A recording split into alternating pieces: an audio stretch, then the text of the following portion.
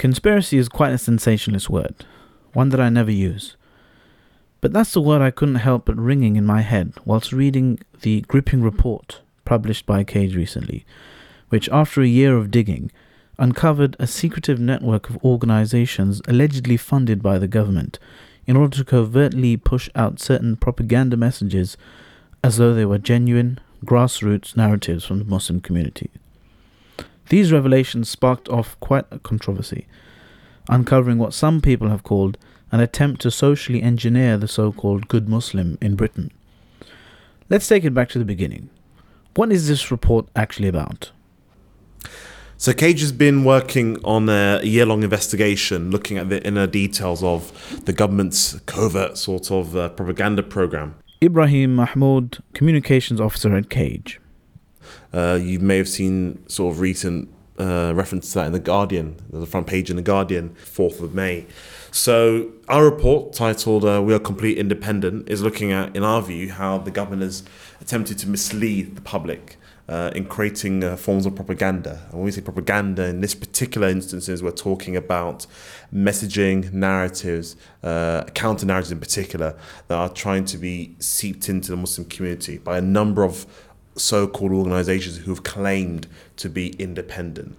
And those organizations may have been aware, and they're happy that's the case. And there are some organizations that have not been aware whatsoever, and they have been misled or duped into being a part of this. So what we've uncovered is that there is a private media, private public PR company, a public relations company called Breakthrough Media, which has been working via the Home Office's department called RICU, which is the Research Information Communications Unit. And together, they have, in some cases, supported existing organizations with social media support, logistical support, technical support, and also narrative, language, and projects, films, and even campaigns on sort of pushing out a counter narrative. So they want to push out narratives about extremism, radicalization, terrorism, and so forth, and counter-narratives to those that they allege are coming from so-called extremists. Why do they have to do this secretly? Clearly, the government has not been successful. I mean, why on earth would you need to go to all this lengths to use something called the Official Secrets Act? So some of the people who are working for Breakthrough Media, this private media company, by law, were forced to sign a document, a non-disclosure document, which has the power for you to be prosecuted for breaking official secrets. I mean, that's a treasonable offence in the UK. So that shows the extent to the cover-up and to the secrecy, that they were not willing for this to get out whatsoever. And also, the other point to mention as well is that Breakthrough Media as an organisation is a way that the government has tried to create some distance between themselves and the organisation. But in reality, thanks to the efforts of our two authors, they've actually uncovered a number of very clear links and relations between Breakthrough Media, this government sort of research and information communication unit in the Home Office, and some of the organisations and projects. So I think that's the key. Why go to so much great lengths to cover up something if you're so confident that it's a very strong, acceptable project or campaign that the community will accept? It's not. Well, you would think one would only push out messages secretly if they either didn't believe those messages were strong enough to push out publicly, or they didn't trust those they were pushing the messages to. I think it's been clear for a long time that the government doesn't trust Muslim communities. One of the authors of the report is Dr. Ben Hayes, a researcher and consultant. This is part of the problem for many years now, really since the inception of Prevent. The Muslim community has been cast as a suspect from community. There's been all sorts of measures and proposals bandied around about, links between Islam, extremism, terrorism. And I think what our report shows and what is striking is just how, the extent that the UK government is prepared to go to try to control the narrative.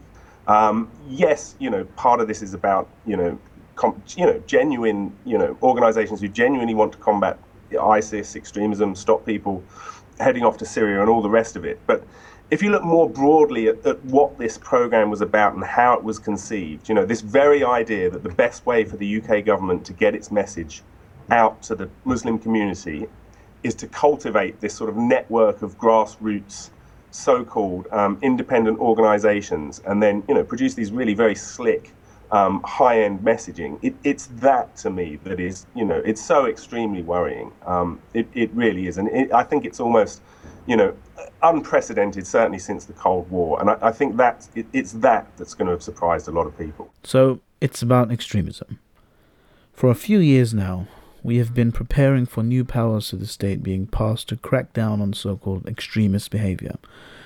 And there has been an increasing reaction from all quarters in society as to the apparently draconian and frankly un-British nature of these proposed measures.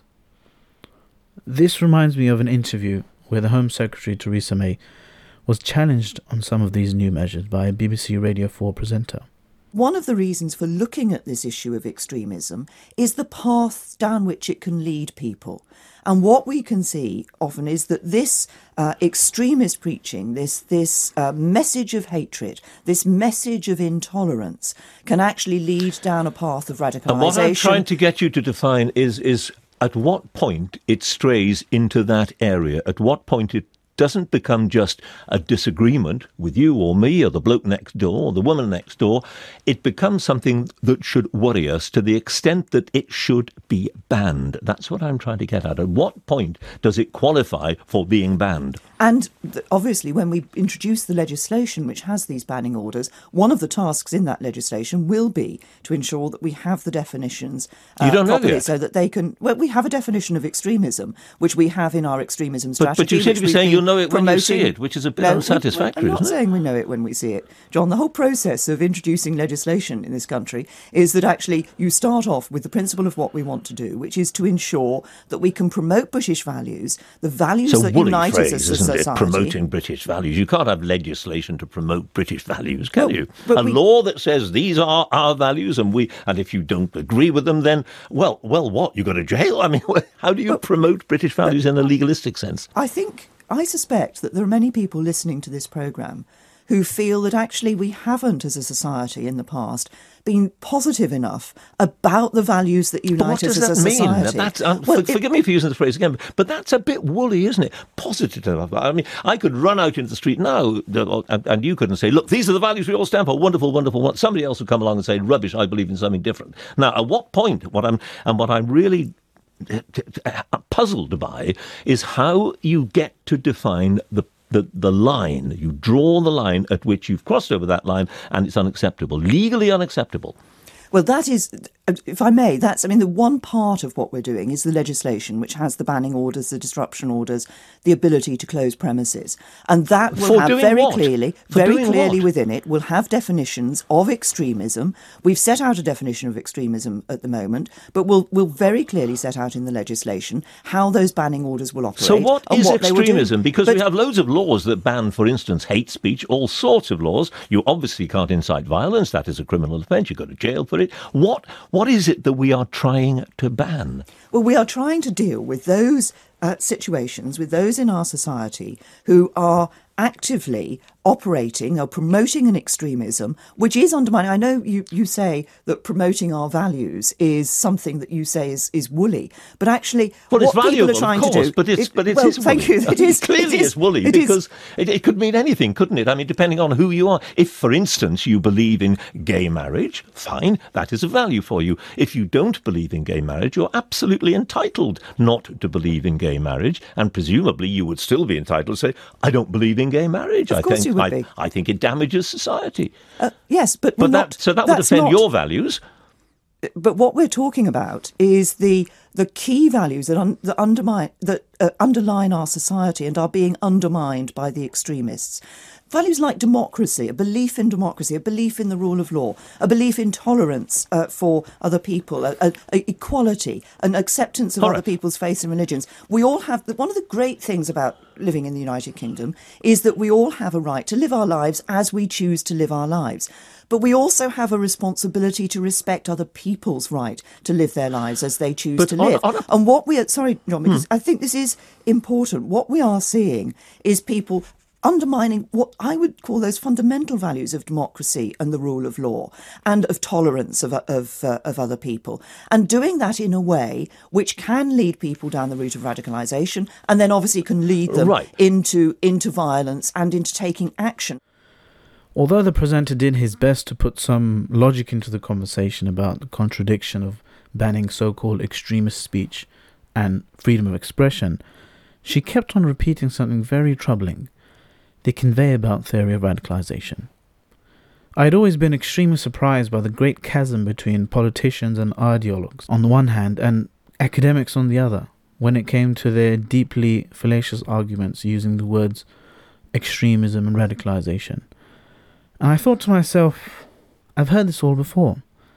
The meeting of the topics of extremism and radicalization on one hand with covert government propaganda tactics on the other reminded me of the work of Professor Arun Kundnani, the author of the book The Muslims Are Coming, Islamophobia, Extremism and the Domestic War on Terror, who also spoke of the history of the United States also pushing out narratives that ended up silencing activists under the pretext of so-called radicalization.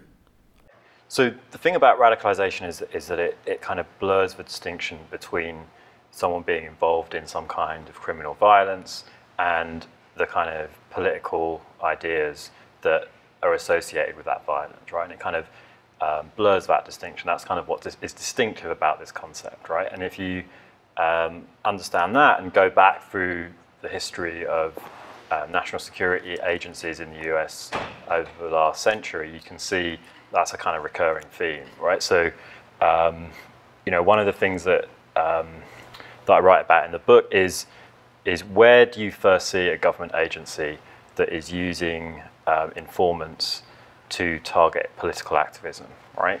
And actually, as far as I can tell, the first time that happens is in the Philippines, when the US has a colonial regime in the Philippines at the beginning of the 20th century. You have in Manila political activists who are organizing for the independence of the Philippines from US colonialism, and a specialist police unit is set up by the colonial regime to run informants among the Filipino nationalists, gather information about their political activities, and to run agents provocateurs, to criminalize people, to kind of push them into committing acts that you can then arrest them for, and to run kind of disinformation campaigns, right? That's the first time I think that you see that kind of systematic thing going on. And then after World War I, you see those same kind of practices coming back to the US mainland, right? So one of the things we know about when you have colonialism, the practices that you think are legitimate in that colonial setting sooner or later come back to the homeland, right? Coming from Britain, we've seen that repeatedly, whether it's colonialism in Ireland or India, those things always come back home. Mm-hmm. So the same thing happens in the US after World War I.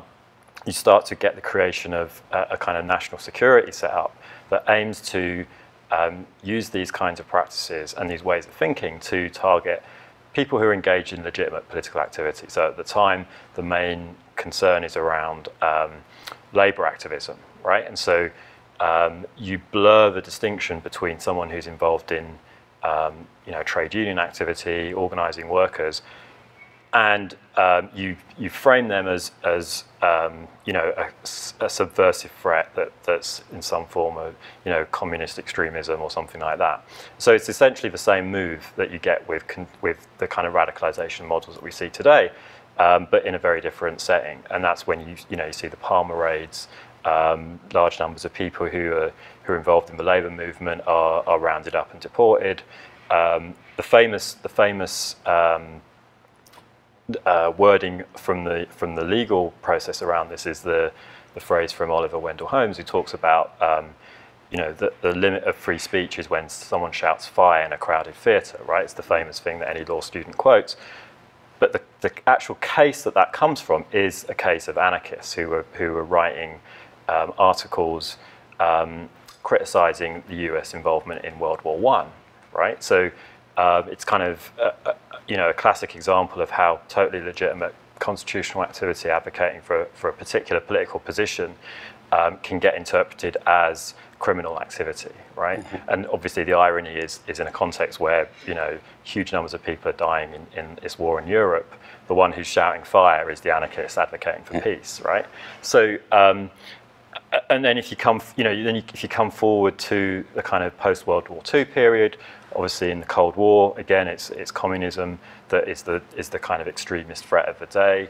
But then within that notion of communist extremism, all kinds of different kinds of politics and activities can get wrapped up, right? So whether it's the civil rights movement, whether it's people advocating for Puerto Rican independence, whether it's student activists, they can all get folded into this notion of extremism and therefore targeted using these same kinds of practices, informants, disinformation campaigns, provocation strategies to criminalize people, most famously in the case of COINTELPRO, which is the FBI's program to initially to target communists, but then eventually it becomes used against Black Power movement and so forth. So there's a continuity going back 100 years right up to the present period of the kind of post 9/11 period of these kinds of ways of thinking and these practices. Extremism is a word devised by the government to describe a group of people whom the government doesn't like, basically. Dr. Rizwan Sabir, lecturer in criminology at Liverpool John Moores University. If you pursue or follow the roots of this word extremism when it's compared with the moderate term, it dates back to colonial India and when the British had colonial rule over India. So extremism was a word used to describe those people who were essentially saying that the British Empire needs to go away and let the Indian people rule according to their own desires and their own structures. The moderates, on the other hand, were the people who were saying the British can stay, but please give us land reform.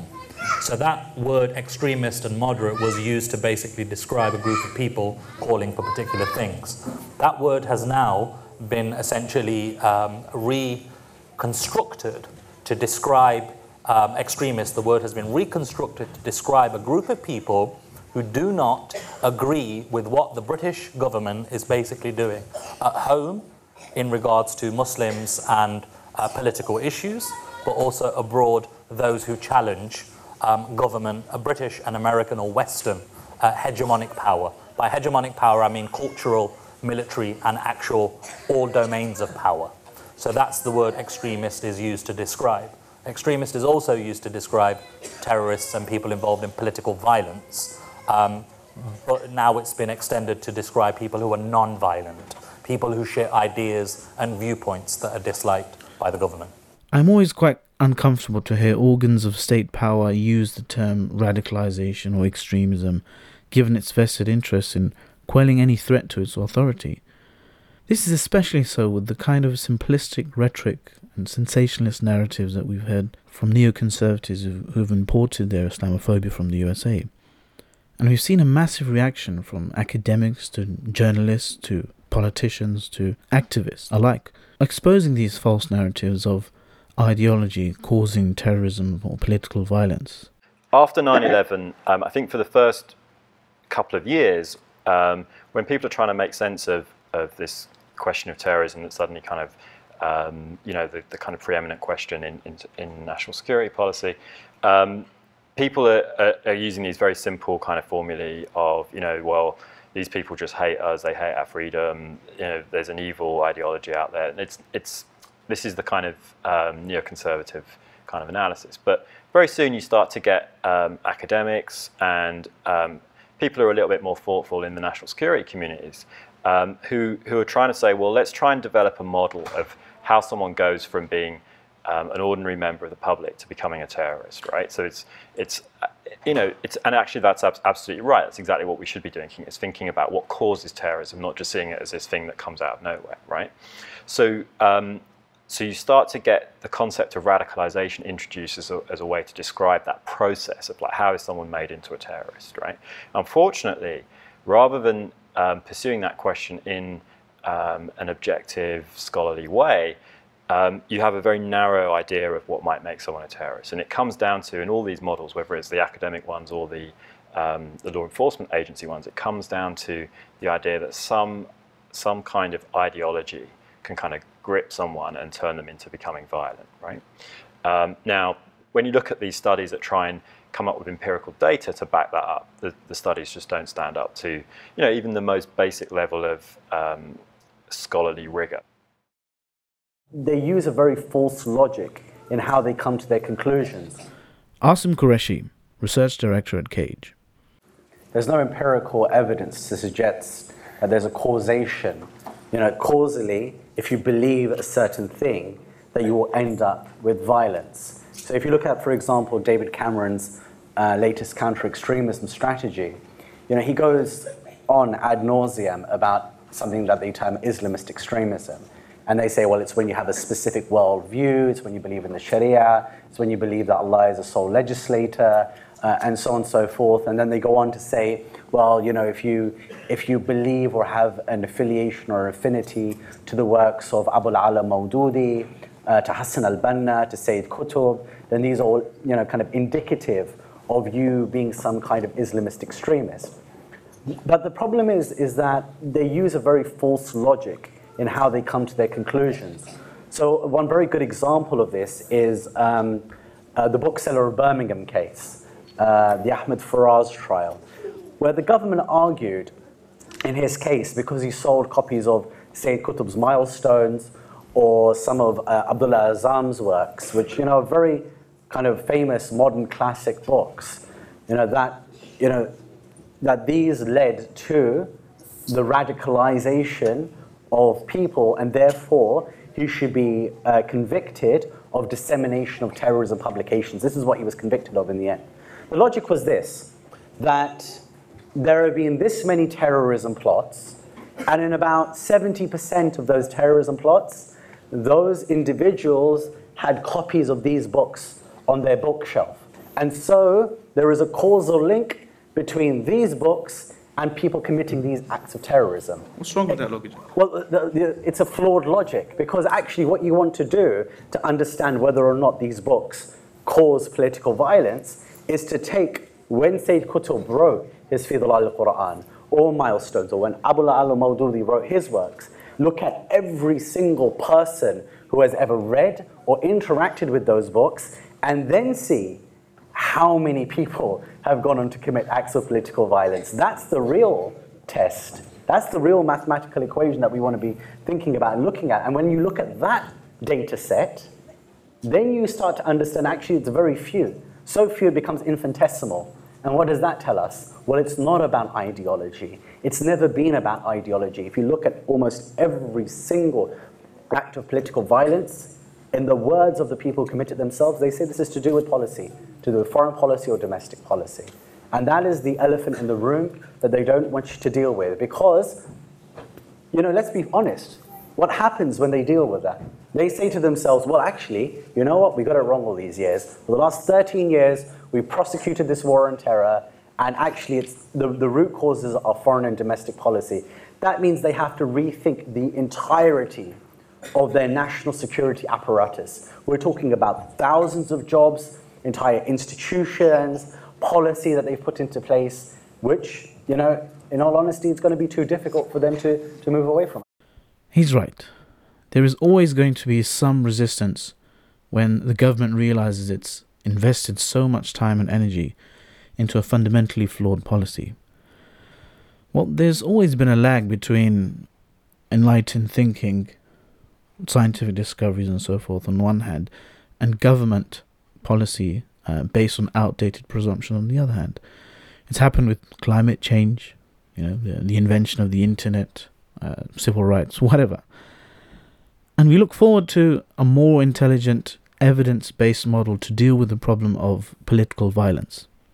But it is unfortunate that instead of moving towards embracing the facts, in the face of so much opposition from academics and activists against neoconservative narratives about so-called extremism, that some in the government have apparently adopted a clandestine way to secretly push out their flawed and counterproductive narratives. And that's one reason the Cage report was very, very important. We went to great pains in the report to say, look, this isn't really about, what these groups are saying. It's not even really about taking money from government. It's about the hoodwinking of the public. The public has to know the difference between a genuine grassroots campaign and government messaging. I've worked with NGOs, small and large, all over the world for 20 years, and we have to maintain this, separation of powers between the security state, the police, the intelligence services on one hand, and civil society, public services, the education sector on the other. And without that, it's so damaging. And the problem that this causes in terms of trust really cannot be understated. So this whole idea about independence is quite important. We at Cage have been arguing for a very long time that a healthy society needs to have an independent civil society at the heart of it. And what we don't want is government itself, or government that is having a very dark hand in terms of trying to direct the language and the messaging within communities on a certain issue. So to be very clear, our concern, this goes beyond conventional understandings of prevent. It's not about money. It goes way beyond that. This is really about the idea that a government can try and co-opt an organisation, and the organisation not being aware of them being co-opted in some cases, and in other cases, the organisation being fully aware of what is happening and trying to push out certain messages and certain types of language with regards to extremism, radicalisation, terrorism, violence, what it means to be British values. The list goes on. Well, there's a number of things we're calling for. In relation to the government, we're calling for them to be open and transparent, in particular to the Muslim communities. Be straight with them, be honest with them, be genuine. If you want to engage with Muslims genuinely, you need to engage with the credible voices that could help to bring about conversation on an issue that affects all of us and that people are concerned about naturally. So first of all, it's for them to actually come clean with regards to their relationships with these so-called independent groups that's been operating with Breakthrough Media and this RICU department within the Home Office. That government's got to change their attitude. It's high time. We need to have a relation of respect, of consideration, rather than contempt and deceit. In an open society like the UK, surely it's time that there should be genuine engagement in resolving issues rather than trying to manufacture support for the government's view and its programs. It's ridiculous. And also the government should also try, like we mentioned again, to engage with credible voices and take into account their suggestions and criticisms in order to produce a viable solution. So, for example, the government must acknowledge that Prevent is a toxic brand. It's failed. People feel that it's state-sanctioned, that it maintains the status quo, perpetuates the idea of Muslim communities being a suspect one, and this framework needs to be, completely, scrapped. I mean, it's just something that is way too toxic and is beyond any repair whatsoever. With regards to the organisations involved or named in this report, it's really important for them that they've got a responsibility and a duty to the beneficiaries.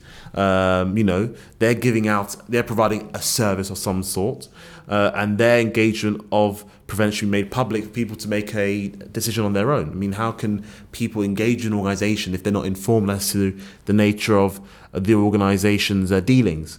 With regards to, and also I think on this point in particular, that it's really important that if there has been any funding that's been used for counter-narratives, whether it be from central government or from local government, that they should be identified and that they should come clean in regards to that. So then people again have the confidence to make a sort of informed decision based on whether to engage or how to engage with that organisation. With regards to the wider civil society, we've been very clear that I would argue that the strength of the British Muslim community in Europe has been based on the idea that you have a large number of organisations, youth groups, charitable groups, Islamic organisations, advocacy groups, campaigning groups. That's what makes Muslim civil society very vibrant compared to, I would say, other European countries. And I suspect the government understands the role that civil society plays within Muslim public life in the UK and has sought to influence that. In most cases, I would argue, through deceitful and disingenuous means. So it's again this whole idea of the independence. Every decent civil society over any period, over any age, has been because of a decent civil society that's been independent, strong, confident. And that can challenge the government when it's wrong, and that can have the credibility of the community to bring people together to talk about an issue or to discuss an issue and speak about the way forward. With regards to the Muslim communities, and I think for the average Muslim layman out there, I mean, people like me and you are individuals who may have bumped into these organizations, may have received a service, they may be in our local town, our city, our region. And I think, Muslims will want to know that Muslims have got their best interests at heart. And in a lot of the cases, I'm sure that a good number of the organizations were not aware of the nature of Breakthrough's relationship with the Home Office. In some cases, we've seen statements in recent days that they don't care, that they're very honest about their relationship with the Home Office, with Breakthrough, that they are proud patrons of the Prevent strategy, that they're advocates of it, and they're advocates of this really horrid, toxic, so-called strategy that's failing everybody. And I think it's a time that we really separate, a lot of the mistruths, the telltales, and all the lies we've been hearing about what does it mean to be Muslim and a Muslim independent grassroots organization. I think we need to raise the game. We've got a higher standard for ourselves and for our communities, and that there should be a way, surely, for us to ask questions. I mean, if we've found all of this through open source information and material, who knows what else is out there? Powerful words. You've been listening to this Islam 21C podcast. Please share and send us your thoughts, and visit islam21c.com to join the conversations shaping tomorrow's narratives.